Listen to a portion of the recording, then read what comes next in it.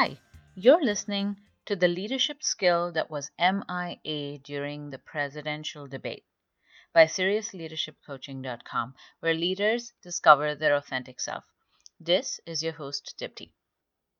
Epictetus said, "We have 2 ears and 1 mouth, so that we can listen twice as much as we speak." Another way of looking at it would be that we have been given 2 ears because listening is a harder skill than talking. Anyway, regardless, the one forum which had little to no sign of effective listening was the second presidential debate. Granted, it's a debate, so candidates are expected to talk. But the format of the second debate called not only for talking, but for effective listening skills.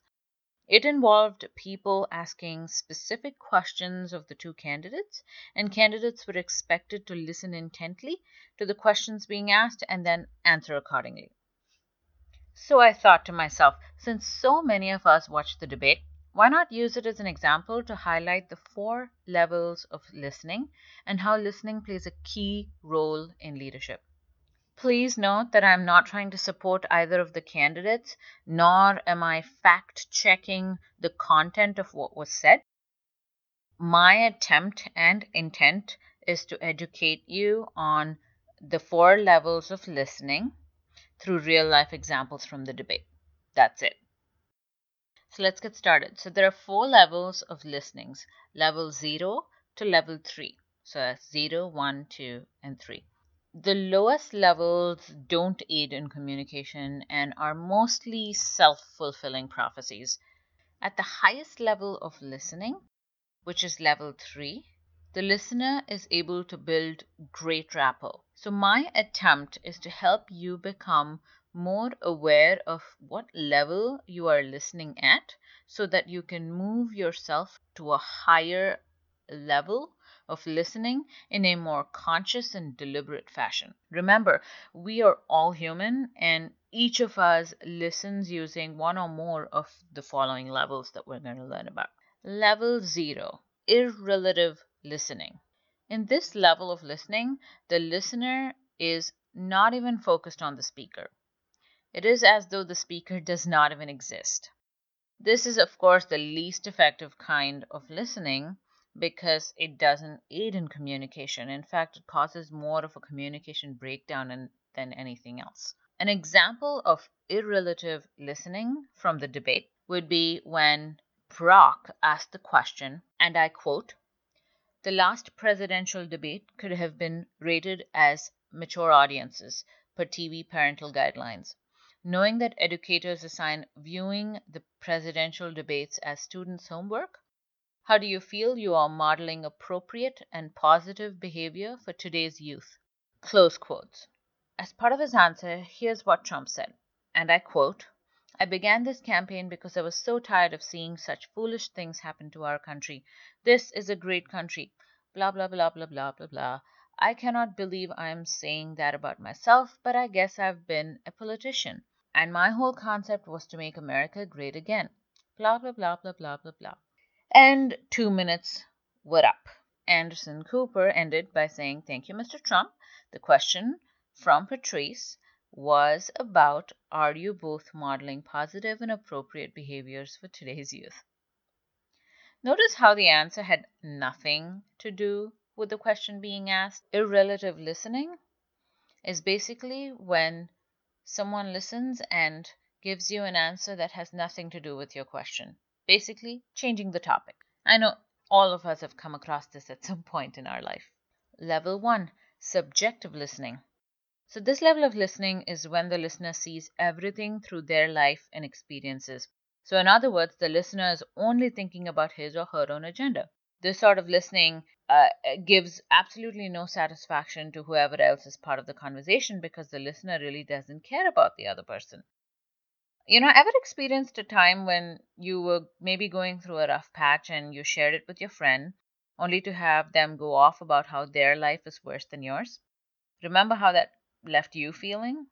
That's how people feel when their leaders are subjective listeners. Yikes. So now here's an example of subjective listening from the debate. There was a question. The question was, what specific tax provisions will you change to ensure the wealthiest Americans pay their fair share of taxes? In response to that, Trump said, and I quote, "One thing I'd do is to get rid of carried interest. One of the greatest provisions of people like me, to be honest with you, I give up a lot when I run because I knock out the tax code." Notice how Trump immediately talks about his personal experience and his woes instead of addressing the pain point. Now that's classic level 1 subjective listening. Level 2, objective listening. At this level, the tables get turned. The listener sees everything through the other party's eyes. The focus is completely on the other person and has nothing to do with the listener's personal life experiences. This kind of listening actually has great advantages because the other person feels like they are being heard. Listening at this level dramatically improves communication.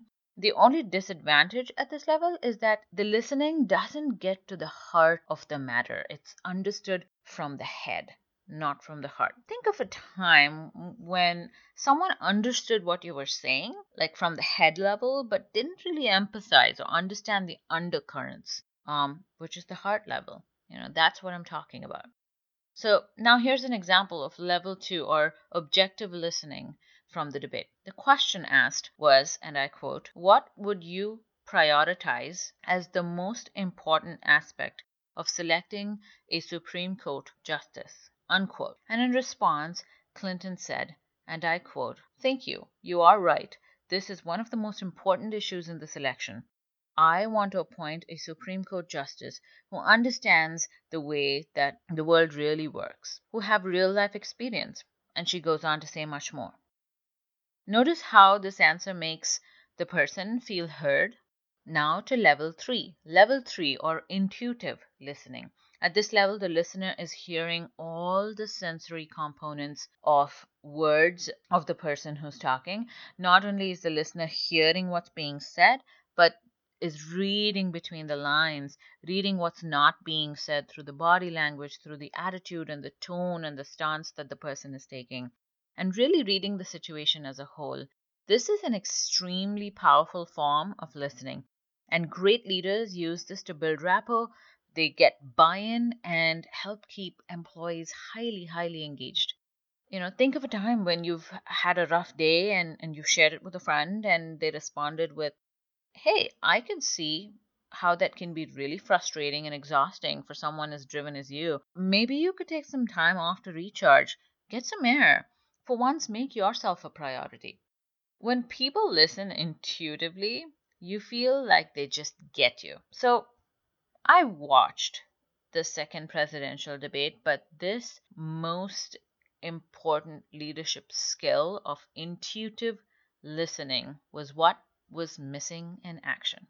I feel that listening is the most underrated leadership skill, and when understood and leveraged well, can be the foundation of high performing teams and highly, highly engaged workforce. A recent Forbes article talks about ways effective listening makes you a better leader. It basically says that effective listening helps you show that you care, helps you be empathetic, helps you not judge people, and helps you be mindful and not interrupt.